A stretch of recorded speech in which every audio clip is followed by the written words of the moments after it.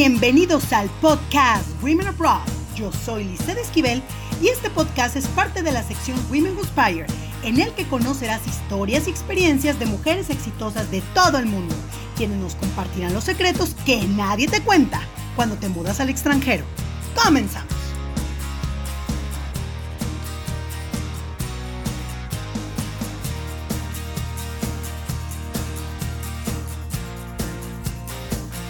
Bienvenidos a otro episodio más de Women Abroad. Mi nombre es Lizeth Esquivel, editora global de Women Who Inspire en Welum.com, y hoy vamos a viajar hasta Milán. Lo vamos a hacer de la mano de nada más y nada menos que Diana Llanes, que ella es una pensadora creativa, creadora de estrategias, es una diseñadora de calzado con sede en Milán, con una experiencia de 7 años apoyando marcas emergentes, pero también establecidas de todo el mundo, guiándolos a través de diseños más innovadores, respetando la madre tierra, que ya más adelante ella nos va a contar pues un poco más de su trabajo. Diana, muy buenas tardes, no tardes para ti, días para mí. Bienvenida a Women Abroad. Hola Liz, muchísimas gracias. Gracias por la invitación, súper contenta de estar aquí. Lamento que no sabía que esto tenía un video porque mi cara está hecho un desastre, pero estamos súper contentos, estoy súper llena de trabajo, así que eso lo justifica todo. Claro, eso no justifica todo, tú no te preocupes. Además habrá Claro, gente claro. que por Spotify y esa gente no se da cuenta de la apariencia. Ya los del Claro, video, sí, pues sí. con la...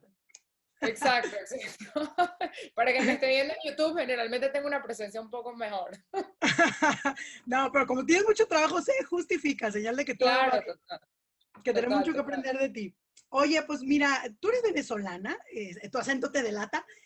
Cuéntanos, sabemos que has vivido en Nueva York y no sé si otros lados, de lo que me acuerdo es que venezolana, viviste en Nueva York un tiempo y ahora vives en Milán. Cuéntanos, ¿por qué tanta mudanza? O sea, un poquito de tu historia para haber llegado hasta donde estás ahora, que es vivir en Milán. A ver, bueno, Nueva York y Milán es bastante reductivo. Te voy a hacer así como que un mapa Ok. bastante, va a ser lo más rápido que pueda, pero yo a los 16 años me mudé para París. En teoría me iba por un mes y 13 años y medio después mis papás todavía me están esperando. Así que bueno, estuve en París unos meses.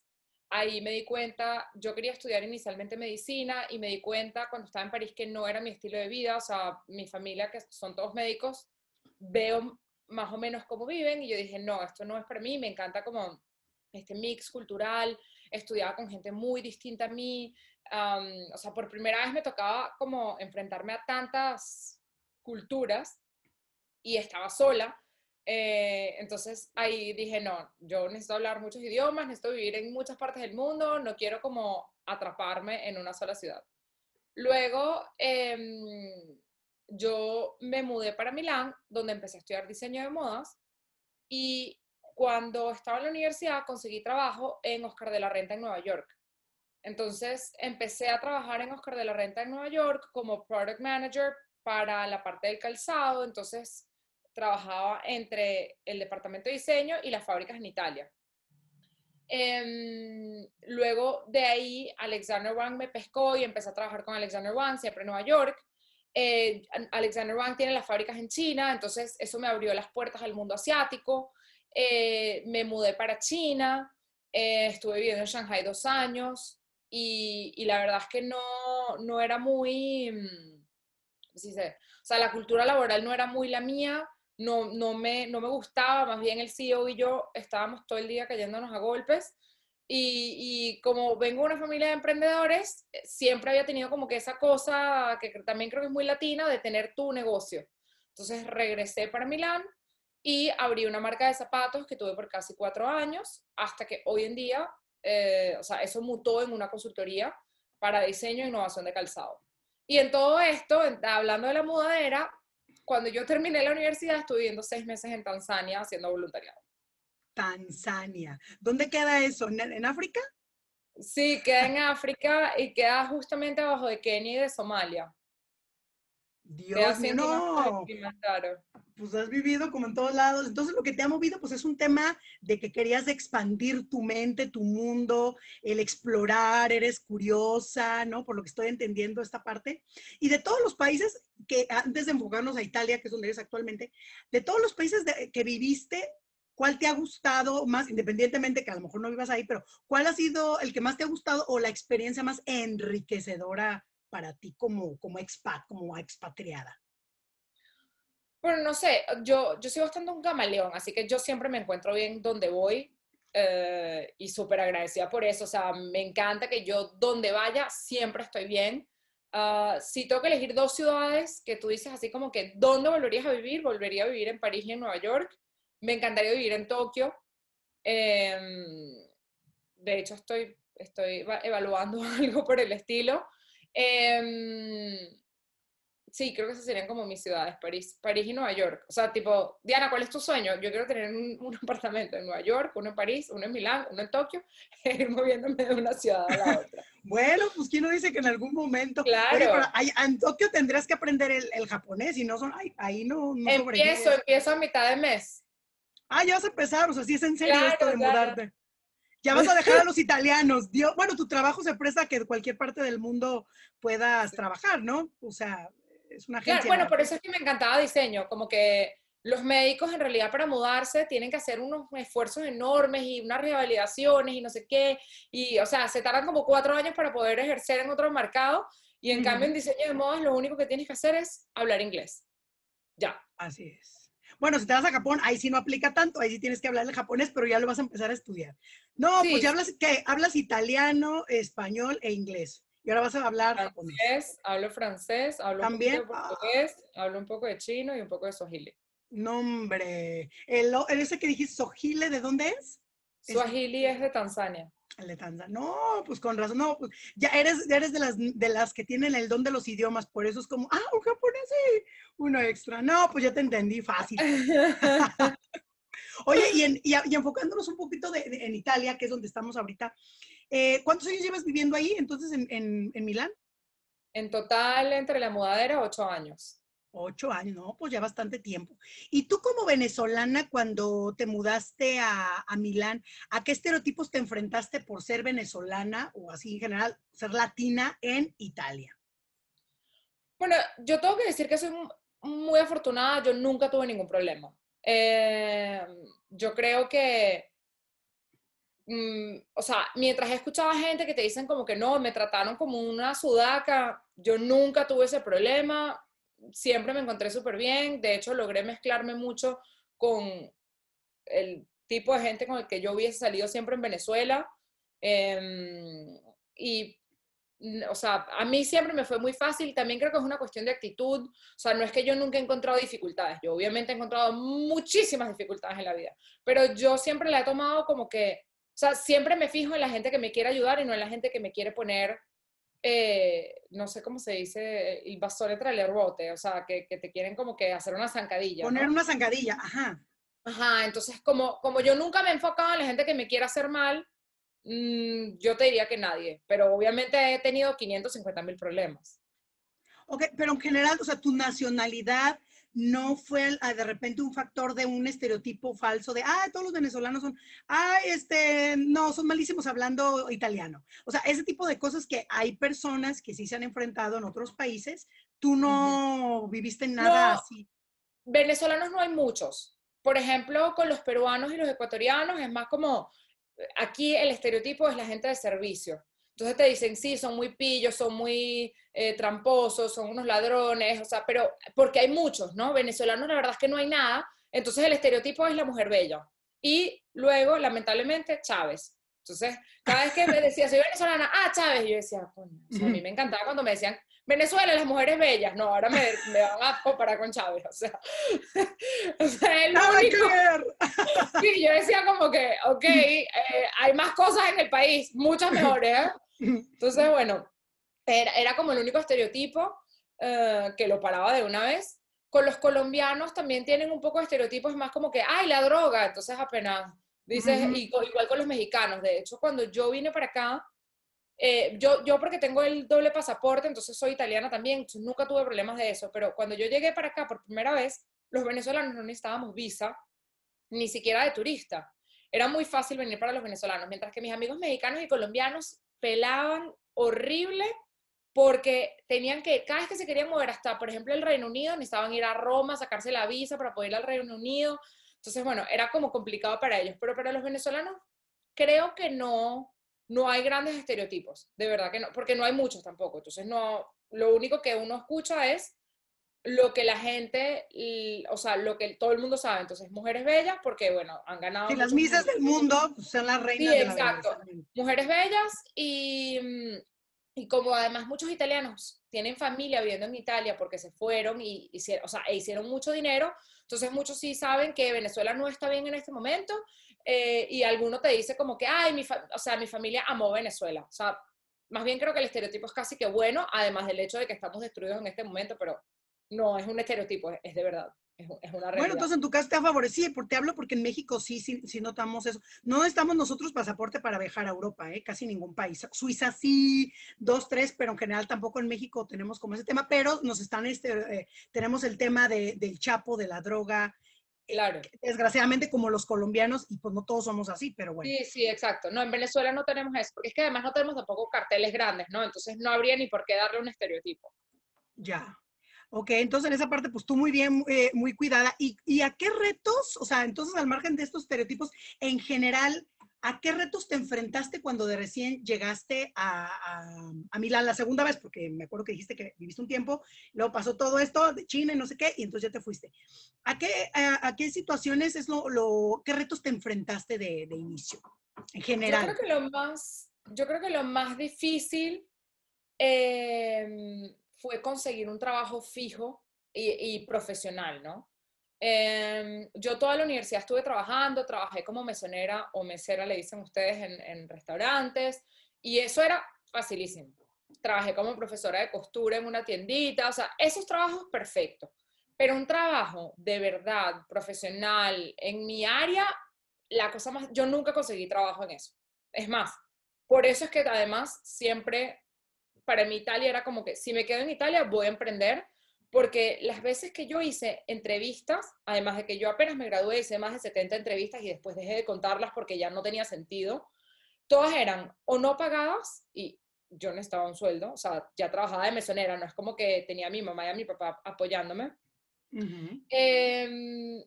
O la ley aquí establece 400 euros al mes de sueldo para los pasantes. Si es que te los dan, una compañía me acuerdo que me dijo, te damos 100 euros al mes y yo, o sea, es que me ofendí, les dije, para eso no me des nada. O sea, con 100 euros no pago sino el metro y el celular al mes. Entonces, creo que eso fue como lo más complicado. Oye, entonces, o sea, en tu caso, ¿tú aprendiste italiano, ya habías estudiado italiano antes de mudarte o lo aprendiste cuando recién te mudaste a Milán? No, yo tuve 2 meses de clases de italiano, 4 horas a la semana antes de venir, solamente para saber lo básico. O sea, soy de Venezuela, me llamo Diana, en ese momento tenía 19 años, entonces tengo 19 años, o sea, lo básico.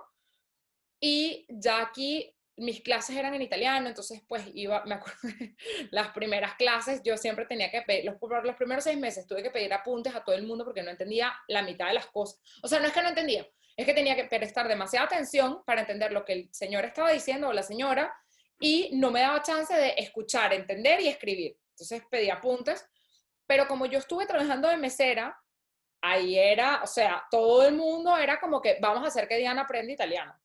Entonces, eso me ayudó bastante. Ser mesera en Italia te ayudó, pues es que todo el tiempo escuchar y Claro, aprender. estás todo el tiempo en contacto con los clientes, entonces tienes tus colaboradores, o sea, los coworkers, entonces, ¿qué sabes? Te tienen que ir explicando cosas y vas aprendiendo cosas. O sea, yo, por ejemplo, en español no sé hacer mercado, porque nunca hice mercado en mi vida, no me sé el nombre de la mitad de las frutas ni de las verduras. De hecho, yo siempre se las digo a mi mamá cuando me dice, ay, ¿cómo hiciste esa receta? Se las digo en italiano y mi mamá entiende. Mientras que este es un modo súper sencillo de estar, eso, por ejemplo, entender cómo se llama una fruta, una verdura, cómo se llama el plato, el vaso, el tenedor, o sea, cosas que de repente son de uso cotidiano, pero que si vives sola no las usas. O sea, entonces te amplía mucho el vocabulario. Entonces, aprendiste italiano estudiando y luego también en la parte de la práctica de mesera. hasta llegar a un nivel de dominarlo perfectamente para el vocabulario de moda, que también es otro tema, ¿no? Eso lo Claro. aprendiste con con los viajes o con tu trabajo actual. Con la universidad aprendí muy bien y bueno, obviamente luego trabajando en el sector aprendes cosas mucho más técnicas, ¿no? Porque de repente hay cosas que en la universidad nunca tocas, pues porque no vas a la fábrica, por ejemplo, o no llegas a los procesos de producción y entonces cuando vas a la fábrica te empiezan a explicar cosas que bueno, vas aprendiendo con el tiempo. Ok, y cuéntanos un poquito de tu trabajo para la gente, digo, porque este podcast es para todo tipo de públicos. Explícale a la gente qué es lo que haces tú, así con peras y manzanas, como decimos, para que entienda, y cuál es pues porque tú tienes un enfoque muy fuerte en la sostenibilidad. Entonces, cuéntanos a la gente lo que haces y cómo podemos saber cuando algo es sostenible o no es sostenible en la parte del calzado, por ejemplo. Así en Ujú. términos sencillos para un consumidor común o para un Claro, especialista. claro. A ver, bueno, la primera cosa, o sea, ¿qué hago yo? Yo, en palabras muy pobres, es diseño e innovación en la industria del calzado. La innovación puede ser a través de procesos productivos, de la sostenibilidad, o sea, de modos de usar y reutilizar el calzado. ¿Cómo se desarrolla mi trabajo? Pues yo hago más o menos unas 20 colecciones al año y les llevo desde la búsqueda de tendencia, creación del concepto de la colección, diseñamos la colección, hacemos la búsqueda de materiales y entregamos la colección. Yo no siempre llevo la producción de las personas y cuando digo producción es ni siquiera llevo la parte de sampling, o sea, al final me mandan las fotos de los modelos y digo, ok, bien, o cambia esto y ya. O sea, no tengo que ir a la fábrica. Sin embargo, tenemos 4 fábricas afiliadas en Italia donde podemos producir lo que querramos. Algunas tienen unos mínimos, otras no. Eh, Algunas son más sostenibles, otras no. Y por más sostenibles, Italia en general trabaja en un modo muy sostenible. Pero las más sostenibles, van muy, muy, muy al técnico, ¿no? Y luego hacemos muchos talleres. O sea, tenemos un taller para emprendedores de la industria creativa, un taller para proceso creativo, un taller de sostenibilidad. Entonces, bueno, estas son como las cosas que hacemos. Yo por mi lado también tengo un taller en una cárcel de Milán donde enseñamos a los presos a coser y tenemos hoy en día más de 120 detenidos empleados y pues cosemos para muchas marcas que pueden ser Etro, John Richmond, ahorita tenemos un proyecto nuevo con IKEA, entonces bueno, tenemos como millones de proyectos así. La parte de sostenibilidad, lo primero que hacemos es entender qué es la sostenibilidad para la empresa, ¿no? La sostenibilidad tiene 3 módulos, que uno es la parte económica, una es la parte ambiental y una es la parte social. La parte ambiental se llama sustentabilidad y todo lo demás es sostenibilidad. La parte sostenibilidad económica no la tocamos porque en verdad para eso necesitas un CFO, un Chief Financial Officer, que te haga eso y nosotros no hacemos planes de finanzas. Luego tienes la parte de, bueno, y muchas otras cosas, ¿no? Porque si te hacen un plan de finanzas y nadie lo ejecuta, es inútil. Entonces, Claro. bueno, digamos que eso no es lo que nosotros tocamos la parte ambiental y social. Para la parte ambiental puede ser, o sea, eso, siempre empezamos porque es la sostenibilidad para el cliente. Y una vez que entendemos eso, pues la desarrollamos. Entonces puede ser que sea la durabilidad del producto. Entonces elegimos materiales de extrema calidad que pueden durar 100 años o más, entonces nos enfocamos en eso. Puede ser que sea la economía circular. Entonces, economía circular significa que todo en este mundo sigue girando, ¿no? Entonces no se crea un desperdicio o no deja una traza negativa en el planeta. Entonces, una vez que sabemos eso, pues de repente elegimos materiales que vengan de energía, que estén hechos con energía renovable, que de repente vengan de descartes o que sean reciclados o que sean descomponibles y que cuando se descompongan dejen una traza positiva en el planeta. Entonces, bueno, hay muchos modos en los que uno puede direccionarse hacia la sostenibilidad y lo más importante es definir qué es la sostenibilidad para ti y, o sea, para ti como marca Como y marca. cómo la quieres approach, cómo la quieres atacar. Y bueno, la parte social, eso, tenemos el laboratorio en la cárcel. La parte social es trabajar con grupos desventajados, ¿no? Que pueden ser con madres solteras, con mujeres de abuso, violencia doméstica, puede ser detenidos, pueden ser handicaps, o sea, puede ser lo que sea. Eh, Basta que esté probado por el gobierno, o sea, banalmente, una persona que tiene una fuerte diabetes es una persona que tiene discapacidades, porque una persona con una diabetes muy fuerte, diagnosticada y probada y que que esté registrada en el gobierno, no puede trabajar ciertas horas, se cansa mucho, entonces pues hay ciertos trabajos que no puede hacer y entran en la parte de grupos en desventaja. Entonces, bueno, que uno diría, Vulnerables, por lo ejemplo, podríamos decir aquí, vulnerables. Ajá. ajá, grupos vulnerables. Entonces, bueno, que aquí los ponen a todos en una lista, entonces te puedes encontrar para las personas con diversamente hábiles, las llaman aquí, que puede ser que o no tengas manos, o no tienes un ojo, o tienes diabetes, ¿no? Todas esas personas que entran en una categoría se pueden encontrar tranquilamente en el mismo grupo de desventaja, entonces pues trabajas alrededor de eso. No es que Ok. todos son diabéticos, o no es que todos no tienen mano, o no es que todos no tienen ojos. O sea, Y ahí una empresa responsable en esta parte, en el sentido de volver sostenible socialmente, es cuidar esa parte y la carga de trabajo puede variar, el tipo de actividades, o sea, toda esa parte es lo que se debe de cuidar en ese pilar social. claro, sí, sí, exacto. O sea, tú como empresa, sabiendo que tú tienes, o sea, obviamente el gobierno te da incentivos económicos para tener a grupos en desventaja, porque también para ti como empresa es más costoso tener, si yo tengo una persona que tiene una disabilidad mental, es decir, sufre de pánico, o tiene esquizofrenia, o cualquier cosa, para mí es súper complicado gestionar a alguien así. Eso significa que probablemente esa persona, dependiendo además del nivel que tenga, ¿no? Pero a veces no son autónomos, o sea, no pueden estar 100% solos, sino que siempre necesitan a un superior al que le tienen que reportar, o al que tienen que estar como que trabajando junto con ellos. De repente no, una persona que sufre de ansiedad no puede estar trabajando de repente 8 horas, de repente puede trabajar 6. Entonces, para ti como empresa, te cuesta más tener una persona así. Por ende, tú tienes incentivos económicos que pueden ser a nivel de impuestos o cosas así. O sea, nosotros, por ejemplo, cuando yo tengo un empleado en Italia, yo pago prácticamente el doble. O sea, si esa persona me cuesta 1.000 euros, yo prácticamente le pago también al gobierno 1.000 más. Entonces, la persona me cuesta 2.000. Mientras que mis Sí. detenidos, todos tienen un sueldo de 1.200 euros al mes, pero los impuestos que yo pago son como 200 euros al mes. Entonces, en verdad, no me cuesta 2.400, sino que me cuesta 1.400. Lo cual Es un hace ahorro y que, además contribuyes al exacto, bienestar de esas personas.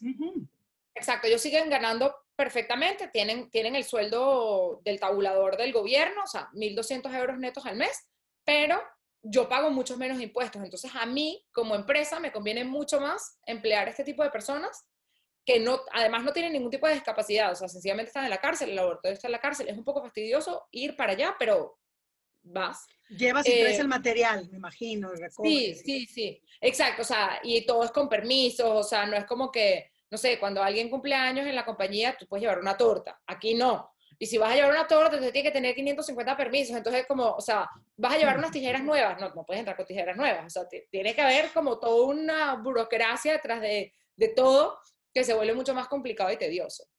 Uf. Oye, y haciendo un paréntesis brevemente antes de continuar con otras cosas, para la gente a veces cuando escucha el tema de la cárcel ha de ser un poquito escabroso, ¿no? Decir, ay, pero como unos criminales, ay, esa gente. O sea, ¿tú qué le podrías decir a las personas por tu experiencia trabajando con los presos italianos? ¿Cuál ha sido, qué es lo que nos puedes compartir al respecto de cómo son o algunas, a lo mejor esas ideas que a lo mejor equivocadamente tenemos de las personas en la cárcel? Claro. Bueno, yo creo que el primer prejuicio que a mí o sea, yo empecé a trabajar en la cárcel porque en verdad me daba demasiada curiosidad todo. Era como, o sea, yo me imaginaba que iba a llegar y iba, no sé, un tuerto, con la camisa de rayas, o sea, me imaginaba así como que el jorobado de Notre Dame.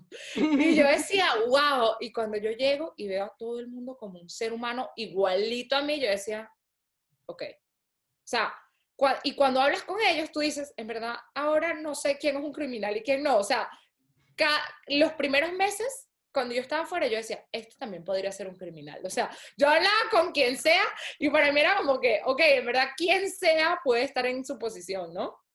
Y es un prejuicio que yo creo que tenemos todos al principio y que no nos damos cuenta que en verdad quien sea podría estar ahí.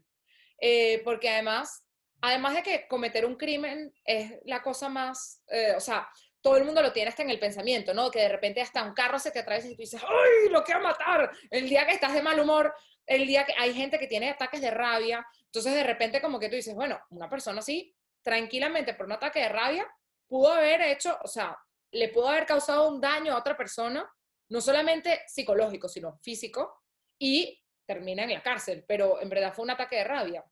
Entonces, empiezas a darte cuenta que quien sea pudiese estar en esa situación. Y empiezas a darte cuenta que además hay mucha gente que está ahí también en un modo no culposo. O sea, si tú te comiste la luz del semáforo que estaba en rojo y mientras tanto estaba pasando una moto y alguien de la moto muere, pues tú te conviertes en un homicida, si no sea un homicidio culposo. Entonces, Ujú. pues yo creo que la primera cosa que hay que entender es que uno tiene que tener mucha empatía y que tienen que dejar de estar juzgando porque todos podríamos hacer todo en la vida. Desde yo podría ser un billonario hasta yo podría ser un asesino serial. O sea, está en nosotros ser lo que queremos ser y tenemos que dejar de juzgar a la gente porque hay gente que viene de un background súper difícil y la verdad es que no tiene otro, no conoce otro modo de salir de ahí, ¿no? Entonces, es súper importante ese ponerse los pies en el zapato del otro. Y la otra cosa es que, y es algo súper importante, uno de repente dice, no, qué escándalo, yo nunca haría nada de eso, ¿no? Pero bueno, Ujú. digamos que yo no estoy de acuerdo, pero digamos que, ok, que tú no podrías hacer nada de eso, ¿no? Pero uno tiene que tomar en cuenta que la ley establece que estas personas eventualmente van a salir de la cárcel.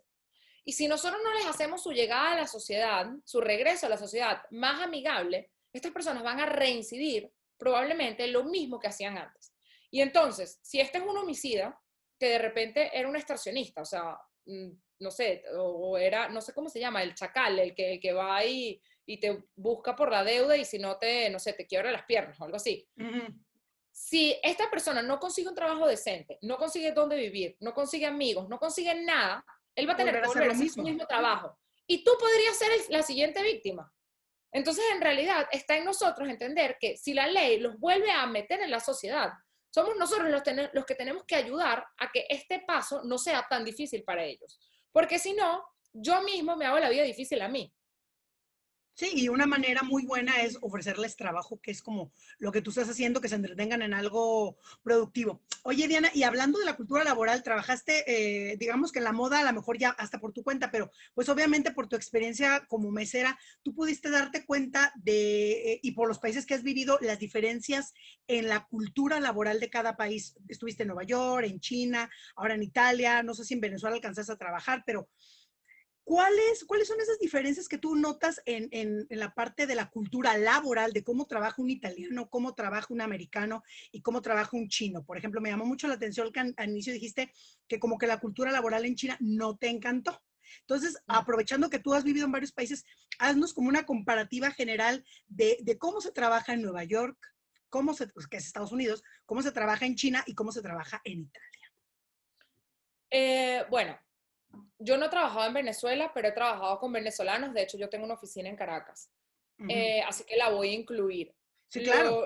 Lo que yo veo del venezolano es que el venezolano es súper trabajador. Y es como, o sea, le echa demasiado pichón. Está siempre como dispuesto a aprender. Y mira, hay que hacer esto y no sabe cómo hacerlo y va a resolver. Claro, yo creo que eso viene de la crisis continua, ¿no? O sea, de que uno Ujú. tiene siempre que rebuscarse en el país. Los Estados Unidos es un país como de metas. Es un país muy meritocrático y por ende la gente es súper competitiva. O sea, tú sabes que si tú te partes el trasero, tú vas a llegar a lo que tú quieras hacer. O sea, de hecho no está de gratis el sueño americano. Luego habrá gente que dirá, bueno, y a mí en los Estados Unidos no me fue bien. Bueno, fine. O sea, hay gente a la que no le va bien, punto. De repente no hiciste lo que tenías que hacer. Pero digamos, estamos generalizando Sí, sí, sí. y bueno, los Estados Unidos es un mercado súper competitivo. O sea, eh, es bastante, está siempre en guerra. No necesariamente en un sentido negativo, pero siempre tienes que dar más. Los italianos son demasiado románticos, quejones y socialistas. O sea, está el artesano que, ay, todo es bello, con tiempo, y es como, no, pero esto lo necesitamos para hace 2 semanas, muévete. No, pero sabes, es que es todo bello, y tú dices, no entiendo esta lentitud. Y es como, o sea, si tienes una emergencia, hazte el signo de la cruz, porque eso no va a llegar. En Italia la Eh, urgencia no funciona. no, para nada, para nada. son muy buenos manualmente, no es un país meritocrático, ni un poquito. O sea, son súper, en italiano se dice diffidente, cuando no te confías mucho, o sea, tienen muchos prejuicios sobre muchas cosas, o sea, y no son tan abiertos a nuevas ideas, ¿no? Mientras que en los Estados Unidos, si tú llegas con una idea y la gente como que le diste buena espina, está ahí, pero está el inversionista con $5 millones, listo. Aquí el italiano está de que, mira, yo necesito que tú me hagas un zapato, esa vaina te cuesta 200 euros, te la voy a pagar en un mes. No, pero son 200 euros, no vas a perder nada, vas a ganar más si me haces el zapato y después yo te llego con la orden de 1000. O sea, como que no, súper vieja escuela.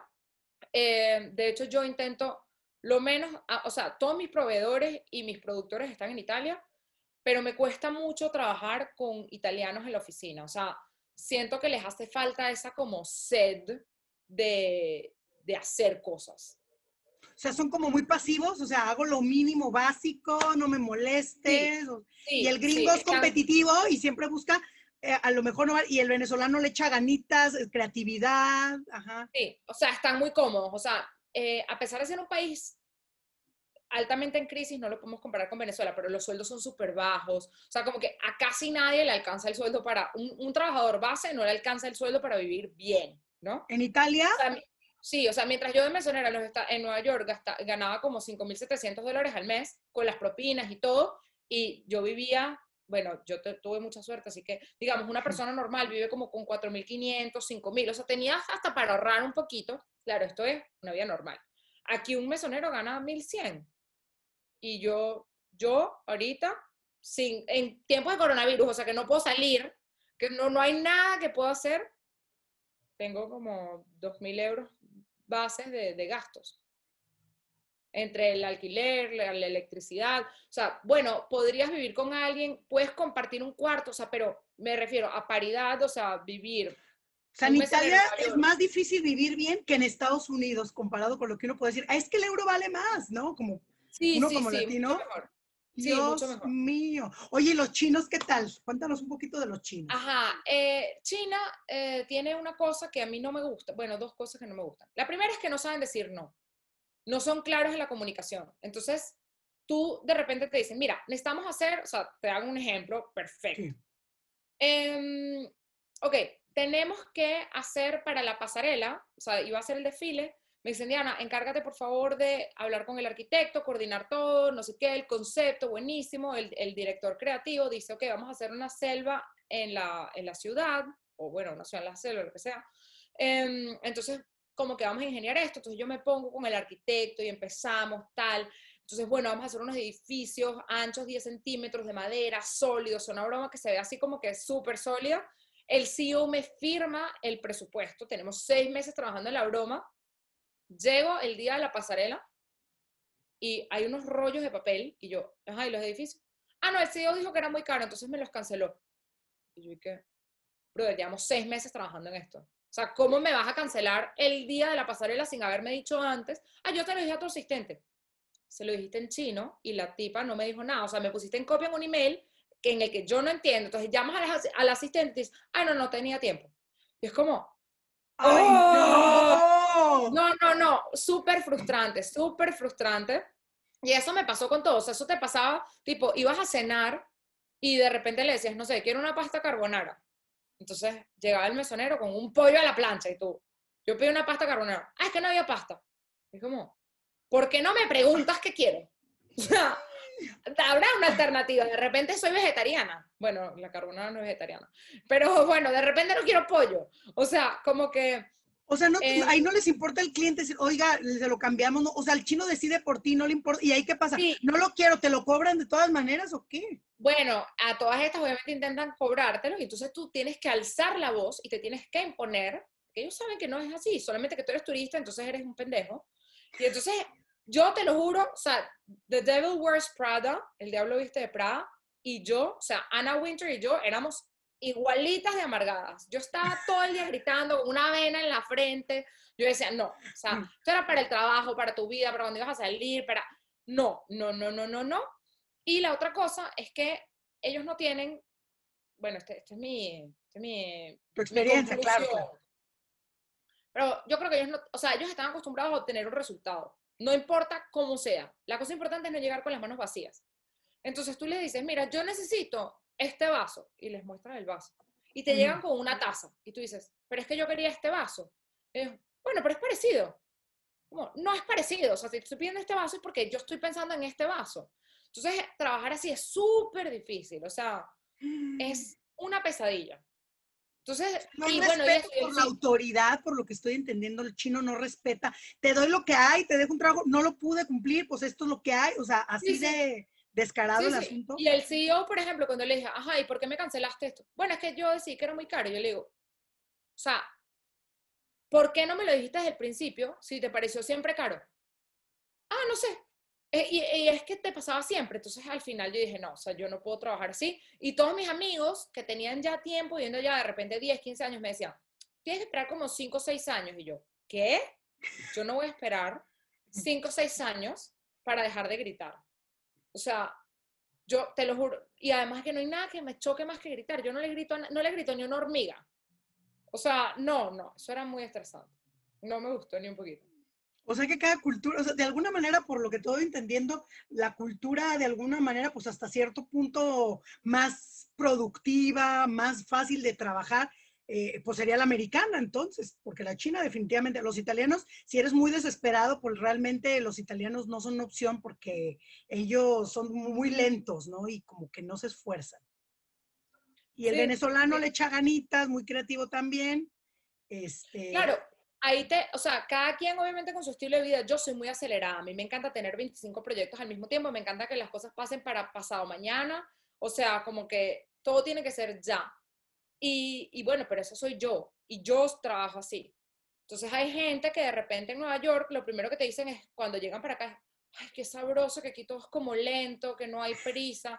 Para mí es como, ay, qué sofocón. O sea, porque además eso es, se te daña el internet en la casa, podemos venir en 2 semanas y es como, ¿cómo quieres que yo esté 2 semanas sin internet? de plano, Dios mío, no, O me sea, desesperaría en Italia, no, sí, no, no, no. sí, sí, sí, sí. O sea, les vale, fíjate, lo que es no saber, y uno que piensa, ay, Italia lo máximo porque nos venden el lado romántico de ahí, que todo es las Claro. góndolas y la comida y el italiano romántico. Oye, Diana, y vamos a ver algunos aspectos de cada cosa. Pues obviamente Italia es muy conocida por la comida y mundialmente famosa, el de la mejor del mundo. Pero dinos tú, de Milán particularmente, menciónanos un par de platillos típicos de Milán, que sí o sí la gente que se muda allá tiene que probar, de tu región, ahí donde estás en Bueno, Milán. sí, sí, l'ossobuco, que es una carne con un hueso en el medio que tiene el midollo, la espina. Uh -huh. Ese es un plato típico de Milán. El risotto al azafrán es plato típico de Milán. No sé qué otro hay típico de Milán, la verdad es que ¿Algún mm, vinito popular, alguna cosa, algún postre popular ahí en Milán? Muy bueno, el propio de postre ahí. yo creo que va por la mayor es el tiramisú. Uh -huh. Vino aquí lo que tú quieras, o sea, vino es así como yo me metería en una piscina y nadaría en mis piscinas de vino todo el día.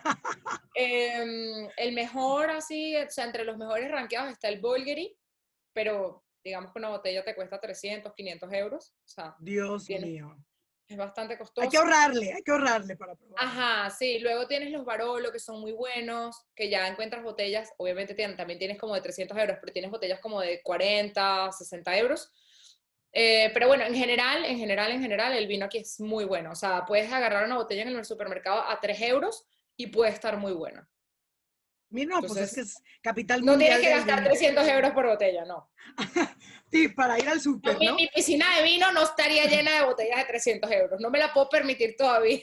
Oye, y esos de euro, esos de 40 euros, ¿como de qué marca son? El Barolo ese que dices, puede haber un Barolo de Y 40 el euros. Barolo, puedes conseguir unos Chianti también que estén por ahí, por ese orden de precio. O sea, son Bueno, súper pues buenos, notas, pero no. notas. Oye, y el estilo de vida en general, ¿cómo se, obviamente antes de la pandemia, ¿no?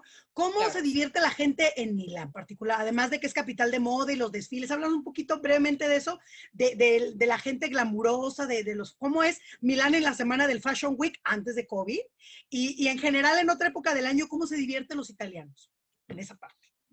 Bueno, Milán es una ciudad bastante amplia, es pequeña, que es chévere porque es muy recorrible, o sea, tú 20 minutos a pie estás en cualquier sitio del centro y en el centro es donde está casi todo, ponte 40 minutos así como que caminé porque estaba de un extremo al otro.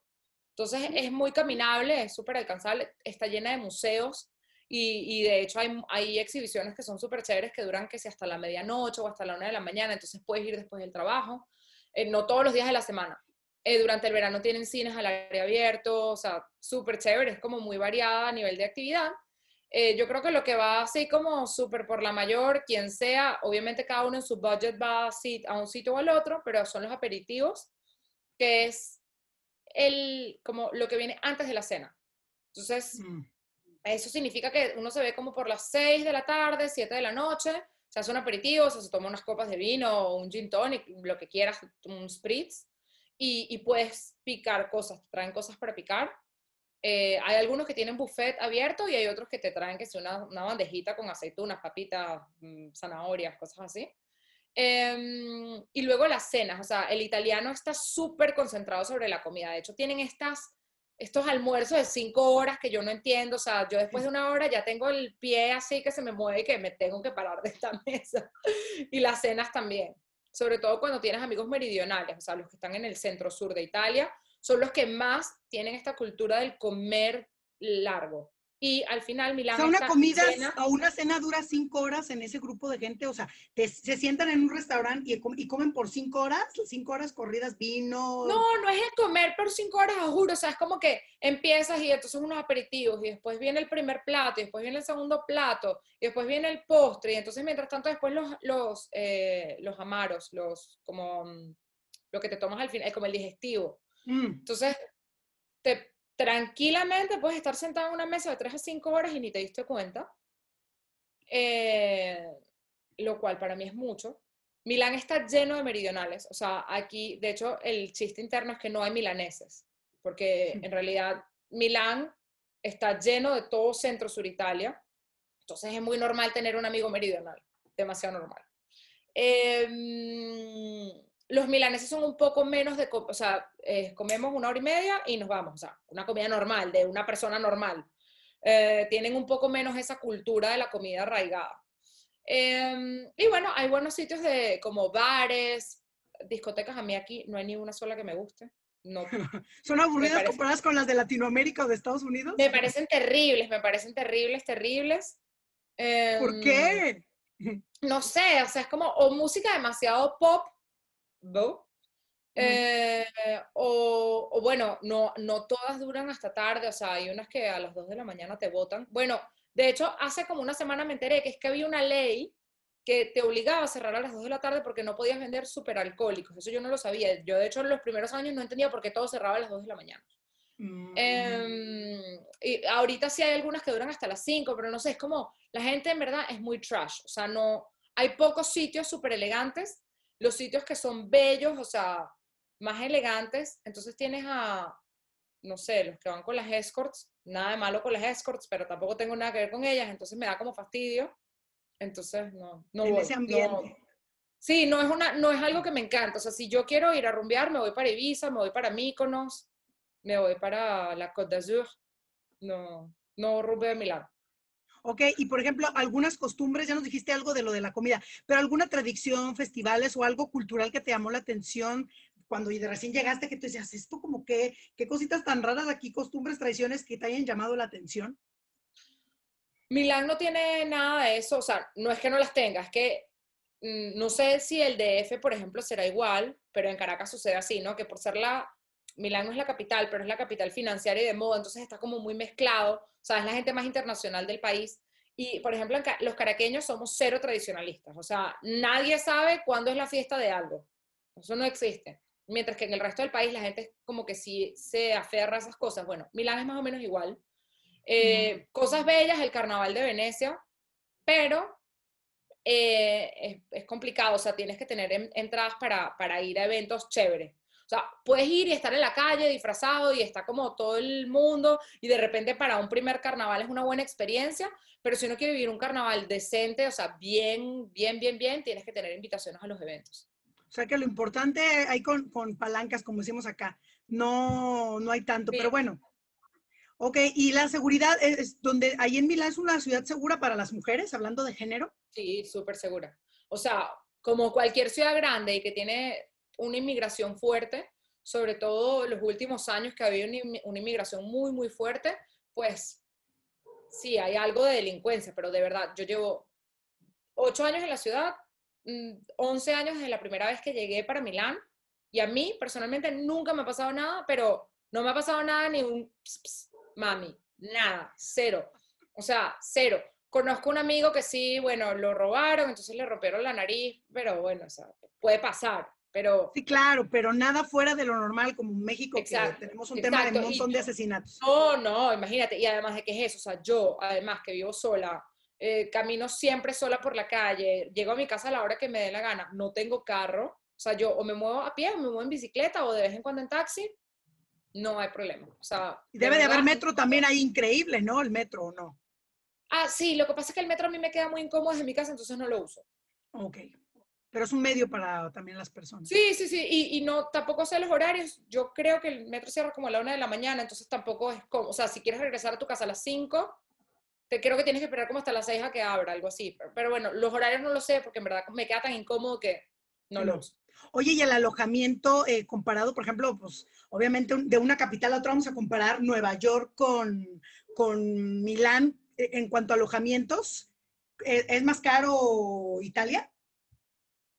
O sea, Milán O que sea, es Nueva más York. caro para el poder de adquisición, pero es mucho más económico. O sea, en Nueva York, eso, en Nueva York, si tú quieres vivir bien, bien, bien, o sea, bien, pagar un buen apartamento que esté bonito, en un sitio chévere, en un edificio, o sea, en Nueva York es una ciudad bastante peligrosa y a mí, por ejemplo, me tocó vivir en un edificio que cuando yo no entendía por qué en los pasillos habían los espejitos, y es porque cuando abres la puerta de tu casa puede haber alguien en el pasillo, o sea, es para que tú te des cuenta si hay alguien en el pasillo de repente escondido.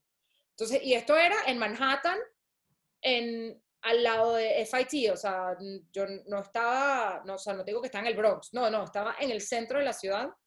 Y bueno, esas cosas en Milán, por ejemplo, no pasan, pero si tú quieres ir a un edificio bonito, bueno, y ese apartamento, por ejemplo, fue un apartamento que yo tuve por 3 semanas mientras me estaba mudando de uno al otro, y ese estaba lleno de cucarachas por todos lados, asqueroso. ¿Por cuánto que Entonces, pagabas?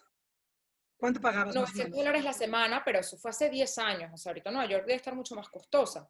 Eh, y bueno, eso, en Milán, tú un apartamento bello, un edificio bonito, reestructurado, no sé qué, te puede costar 60 metros cuadrados, te puede costar, o 50, o sea, algo chiquito pero manejable, o sea, que no sea Ujú. una caja de cartón. Eh, sí, bueno, puedes pagar como de 1.000 a 1.500, dependiendo de la zona en la que vivas. En Nueva York, tú quieres un apartamento bello, bello, bello, en un apartamento bonito, que no sea una caja de cartón, en un piso decente, o sea, porque si te pones en el primer piso, entonces la luz del sol no te llega nunca, $5.000 al mes. No, hombre, la diferencia es abismal. O sea, no, no, Sí, no, pero claro, no. entonces claro, ¿qué pasa? Bueno, de repente puedes conseguir ponte 3.500, pero igual es costosísimo. Entonces, estoy en Nueva York para vivir bien, necesitas como $10.000 al mes. En Milán para vivir bien, o sea, y tener una vida chévere, puedes vivir como con 3.000 euros. Pero aquí es así como que vives bien. Luego, puedes vivir Fíjate, mucho mejor, o sea, no, puedes no. vivir mucho mejor. Pero el problema es que de verdad que ganar los 3.000 euros al mes, o sea, es complicado. Pues ya me dijiste lo de los meseros, o sea, qué diferencia tan abismal. Y del idioma, pues obviamente es el italiano, nada más. Yo he escuchado muchas historias de amigas que dicen que los italianos no hablan inglés, si acaso un poco de español, pero es muy difícil sobrevivir en Italia si no hablas italiano. O sea, incluso como turista, ya no me digo, o sea, ¿es cierto eso que muy poca gente habla español o inglés? En Milán, no. O sea, en Milán era así cuando yo llegué. Cuando yo llegué era terrible, terrible. Yo les hablaba en español porque la gente, si no, no, de repente ellos no es que hablaban español, pero por lo menos se entendía. Uh En -huh. inglés no me entendían nada. Ahorita no, ahorita todo el mundo en Milán habla inglés. O sea, es muy raro que tú te consigas a alguien que no hable inglés, o sea, aunque sea lo machuca. El resto de Italia es bastante complicado. Y así es lo que decían mis amigas, que imposible. ¿Y alguien para trabajar en Milán, si no habla italiano, con el puro inglés puede sobrevivir? ¿O definitivamente tú no Muy recomendarías? raro, no diría que puede sobrevivir, dependiendo de la industria, pero yo no creo que alguien que no hable, o sea, tendría que ser así como Dios en la tierra para que le den un trabajo. Ok, italiano, tiene que hablar sí o sí, aunque sea muy Yo cosmopolita. diría que sí, Ok, sí. muy bien.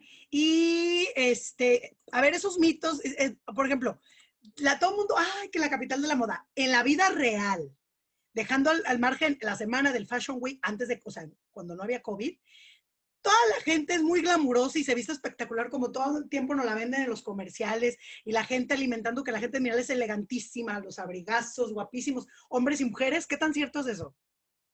Sé sincera, a ver. Bueno, o sea, yo la verdad es que no me doy cuenta, me da risa porque cada vez que la gente viene, me dicen, aquí la gente está demasiado bien vestida y para mí es como, la gente está vestida a punto, o sea, como que no sé, yo me acostumbré y de hecho yo venía de París, que en París la gente tiene unos looks increíbles y para mí, me acuerdo que mi primera impresión fue, en Milán la gente no se sabe vestir, pero porque o sea, es como que son mucho más clásicos, ¿no? Ahorita la moda está mucho más homogénea, o sea, antes si tú ibas a París te dabas cuenta que estabas en París y si estabas en Milán te dabas cuenta que estabas en Milán. Ahorita con la globalización y como con las redes sociales, todo está súper homogéneo, entonces se ve menos la diferencia. Pero sí, o sea, me imagino que sí, la gente siempre está bien vestida. Pero pensando en Para mí las es tres un estándar capitales, normal. pero a Claro, ver, es que para pensando, mí es un estándar normal. Mis amigos cuando vienen, por ejemplo, tengo amigos que vienen de Dublín y me dicen, qué loco como la gente se viste aquí. Nunca estaba en Dublín. Al parecer los de Dublín se deben vestir malísimo.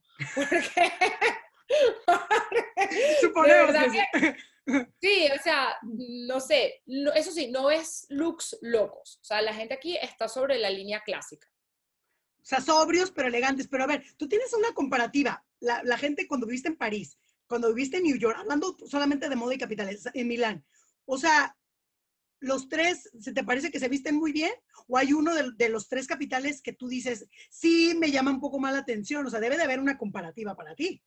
Bueno, sí, si no tengo que hablar de mi gusto personal, seguramente Italia es en donde la gente se viste mejor porque son más clásicos, son más limpios, ¿no? Por ejemplo, en los Estados Unidos se visten, en Nueva York se visten súper cool, pero es muy street style, ¿no? Uh Entonces, -huh. de repente, él se viste muy bien, no entra en la elegancia, sino que entra en el que tiene unos sweatpants súper cool, con una chaqueta súper cool, pero es más cool que bien vestido.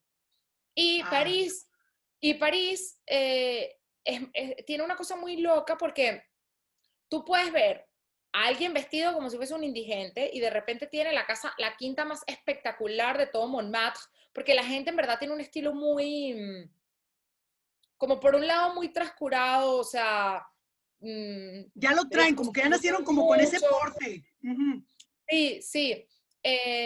Pero bueno, a mí personalmente me gusta más, o sea, París en general me gusta mucho más, pero definitivamente si tengo que ponerlo como a nivel de clásico, el italiano se viste mejor. Mira, la vestimenta muy O interesante sea, esa el parte parisino se aprovechando. ve como más sucio. Fíjate, y acá el otro es más limpio, el italiano, dices. Sí, o sea, que de repente no es a juro por la ducha, ¿eh? O sea, no vamos a poner eso.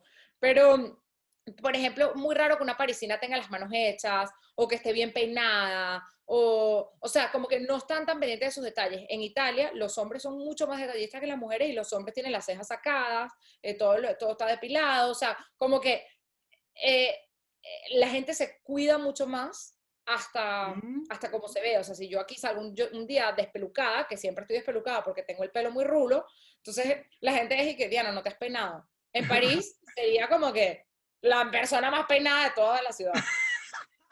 Mira, qué cosas de la vida. Oye, y hablando de estos mitos de que los europeos no se bañan, que es cierto, los italianos también aplica eso, sí. O sea, ya sabes que los latinos tenemos la costumbre de bañarnos diario, ¿no? Para nosotros es muy normal. Incluso hay gente que hasta 2 veces al día.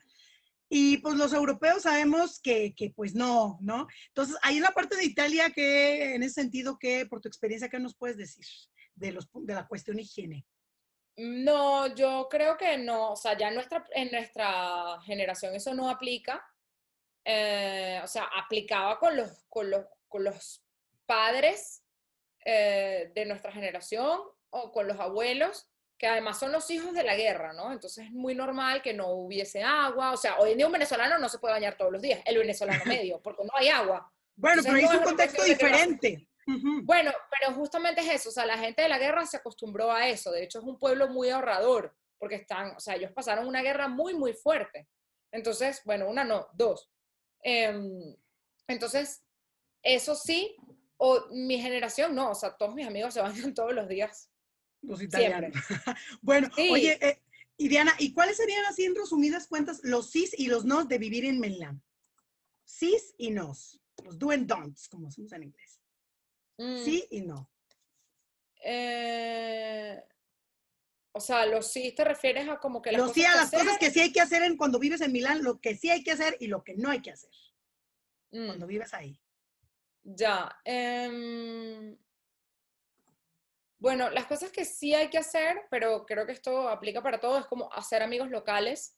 Sobre todo que Milán, por ejemplo, tiene una rotación de personas, como cualquier ciudad cosmopolita, ¿no? Una rotación muy grande. Entonces, si tienes solo amigos expats, terminas por perder tus amigos cada 2 años. Entonces, pues seguramente tener un grupo de amigos locales, además de que te ayuda muchísimo como a vivir más. Tipo, Pascua, aquí la celebran como si fuese Navidad. No sé si en México, pero en Venezuela no. No, no. Em, entonces, pues es chévere cuando tienes amigos locales y te dicen, vente para donde está mi familia y pues, ¿sabes? Pasamos las Pascuas juntos. Entonces, eso es Mm. chévere. Em, yo diría viajar mucho. O sea, el país es muy fácil de viajar en carro, en tren, en autobús, en avión. O sea, de verdad no quedarse solo en una ciudad, sino que viajar mucho y aprovechar de comer todo, porque además de un pueblito al otro la gastronomía cambia completamente. Disfrutar de las playas aquí, las playas son espectaculares. Es un espectacular distinto al que nosotros estamos acostumbrados, pero a mí me parecen preciosas, de verdad que me encantan. Y las disfruto mucho más que las de Venezuela, porque además cuando estoy en Venezuela están tan sucias que siempre estoy molesta. Em, No, pues sí. sí. Em, don'ts. Eh, bueno, no sé. O sea, una latinoamericana Algo que no deben de hacer una latina que se muda, ¿qué no debe de hacer si se muda a que no Milán? espere que un italiano le vaya a pedir de casarse. Ok, no, buen Esa, punto. esa así como que hasta el signo de la cruz y de repente si un milagro sucede y todos los astros se cruzan y los planetas, tal, de repente te puede suceder. Eh, pero creo que eso es así Esa como idea mentalidad romántica de latina. que un italiano que me hable al oído guapo, maravilloso, mentira, chicas, no, entonces no te Sí, vas a sí, casar. no, creo que mentalidad latina no se la pueden quitar de la cabeza. Em, ¿Qué más? Bueno, no sé, no sé. Bueno, y de lugares turísticos, pues obviamente, a ver, si alguien se muda a Milán inmediatamente, ¿cuáles son un par de lugares muy rápidamente que nos digas? ¿Cuál es lo primero cuando te llegas a Milán que tienes que conocer de ya, cuando te mudas inmediatamente en Bueno, la ciudad? obviamente depende de la estación en la que llegues, ¿no? Porque si es invierno, pues te mandaría a la montaña, y si es verano, te mandaría a la playa, pero digamos, la costiera amalfitana y costiera sorrentina es preciosísimísima. O sea, Amalfi, Ischia, Capri, o sea, precioso, precioso, precioso. La Puglia es una región increíble. O sea, yo en verdad lo que te diría es, vente un mes antes, agárrate un carro y dale la vuelta a toda Italia porque no te vas a arrepentir. Eh, la Puglia es preciosa, o sea, es una de las regiones más bellas. También Sicilia es preciosísima. La Sardeña es increíble, o sea, tiene unos sitios demasiado locos. Es que además es como muy mixto, porque es como muy selvático. Mm. La montaña, pues te diría que vayas que sea Cortina o aproveches de ir a, un poquito para Suiza, que tiene montañas increíbles, o sea, vayas a Zermatt, a San Moritz. Son un poco costosos, pero si quieres ir a esquiar y esquiar bien y en un sitio bonito y con gente bonita, Zermatt y San Moritz seguramente los recomendaría. No, hombre, pues de Eh, lujo. y sí, y a quien le guste la montaña y el mar, Liguria es la mejor región porque tienes las dos. Y bueno, a mí que me encanta escalar, es tipo meta de todos los escaladores en el mundo. Entonces es muy buena para eso. No, Para hombre, los pues ya. deportes de montaña en general. Qué rico. No, pues Italia es También se increíble. surfea, también se surfea. ¿También se Okay. surfea? Esa no me la sabía, ¿eh? Sí, Hay sí, mucha, sí, sí. o sea, Bueno, en Italia se surfea muy poco porque hay muy pocos sitios con ondas, pero con olas, perdón. Ondas es en italiano. Eh, con olas, pero bueno, en Liguria hay, así que es una región súper cool. O sea, a quien le gusta hacer deportes extremos, Liguria diría que o es sea una que buena Italia región. tiene para todos los gustos, por los que estoy Sí, entendiendo, sí, de Italia es todo hay, ¿eh? súper, sí, sí, sí. Además de que es un país muy pequeño y está bien rodeado, o sea, tienes el desierto en Francia a pocas horas en carro, tienes Suiza, tienes Alemania, tienes Austria, tienes Croacia, luego tienes toda la parte del Noráfrica, del norte de África, ahí pegadito, o sea, está increíble. Wow. Grecia está al lado. No, pues todo para viajar. Oye, Diana, ¿y hablando de expats, alguna asociación, web, grupo de Facebook o algo que recomiendes para los que se mudan, los inmigrantes? No sé si conozcas Bueno, alguna página, no, algo. no, nada más sigo uno que soy activa, o sea, soy un miembro activo, se llama Women's Society, y es como una asociación que lo que quiere es la igualdad de géneros, y entonces son mujeres y hombres como trabajando activamente por eso, pero es chévere porque son todos expats, todo el mundo súper chévere, generalmente gente en carrera, entonces pues también para hacer networking está chévere. Es una muy buena opción. ¿Qué es lo que más extrañas bueno, que tienes muchos años fuera de Venezuela, pero ¿qué es lo que extrañas de tu país? ¿Qué es lo que más extrañas?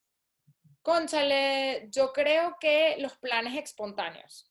O sea, yo aquí me los he hecho y he acostumbrado a mis amigos a que yo soy toda last minute. O sea, yo estoy cocinando algo y llamo a mis vecinos y le digo, mira, vente a comer algo. Y entonces viene, y entonces me llama un amigo, mira, estoy por la zona, paso por tu casa, pásate. Y terminamos siendo 20 en la casa. Y eso en Venezuela es muy normal. O sea, es como ley del día. En México también. Aquí, aquí es, te paso una invitación por el calendario para que te reserves la cena dentro de 3 semanas. O sea, es como, ay, ya se me pasaron las ganas, ya ni sé si voy a querer cenar ese día. O sea,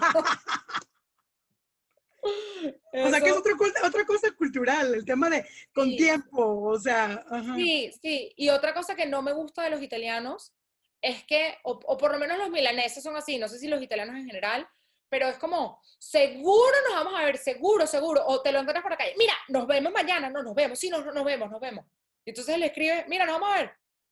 No, en verdad tengo una cena. Y es como, ¿para qué me dijiste que nos vamos a ver si no nos vamos a ver? O O sea, sea, te cancelan de son, último momento. no, no, son súper corteses. O sea, como que tienen que decir cosas por cortesía, así no las quieran decir. Y eso no lo entiendo. O sea, yo todavía, de verdad, después de años aquí, yo eso no lo entiendo. O Que sea, te para dicen nos mí, vemos y apenas me luego dice, no.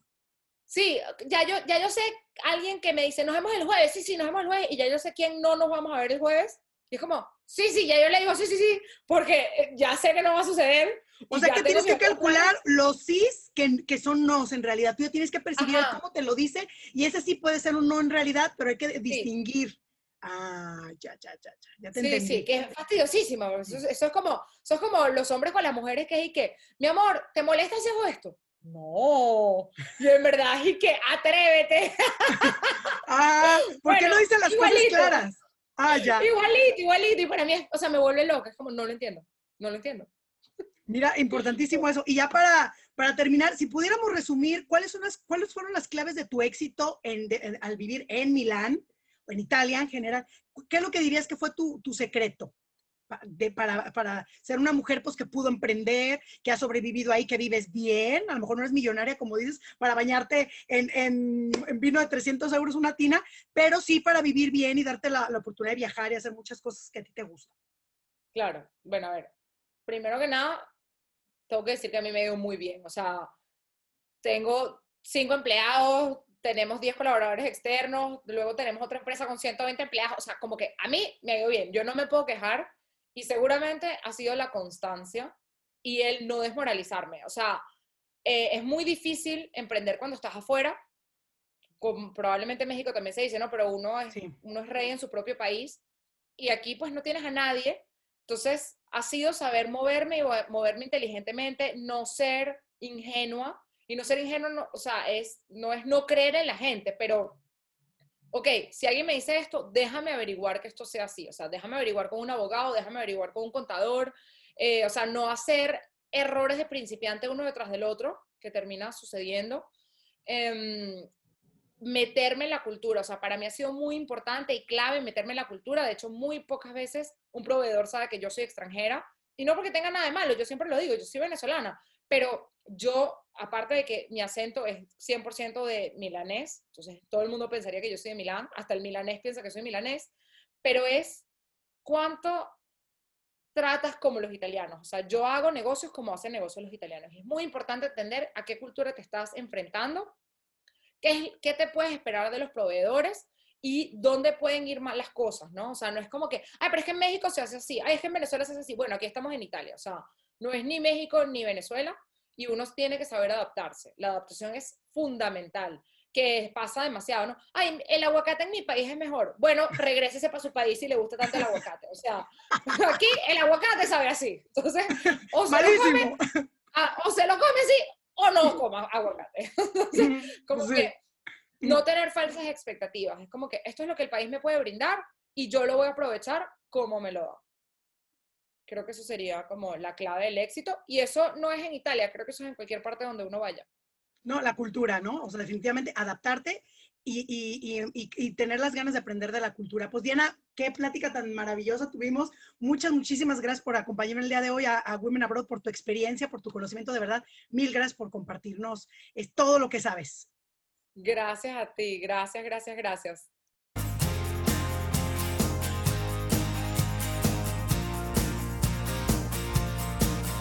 Gracias por escucharnos. Visita nuestra página www.welum.com, sección Women Who Inspire, y no te pierdas nuestro próximo episodio.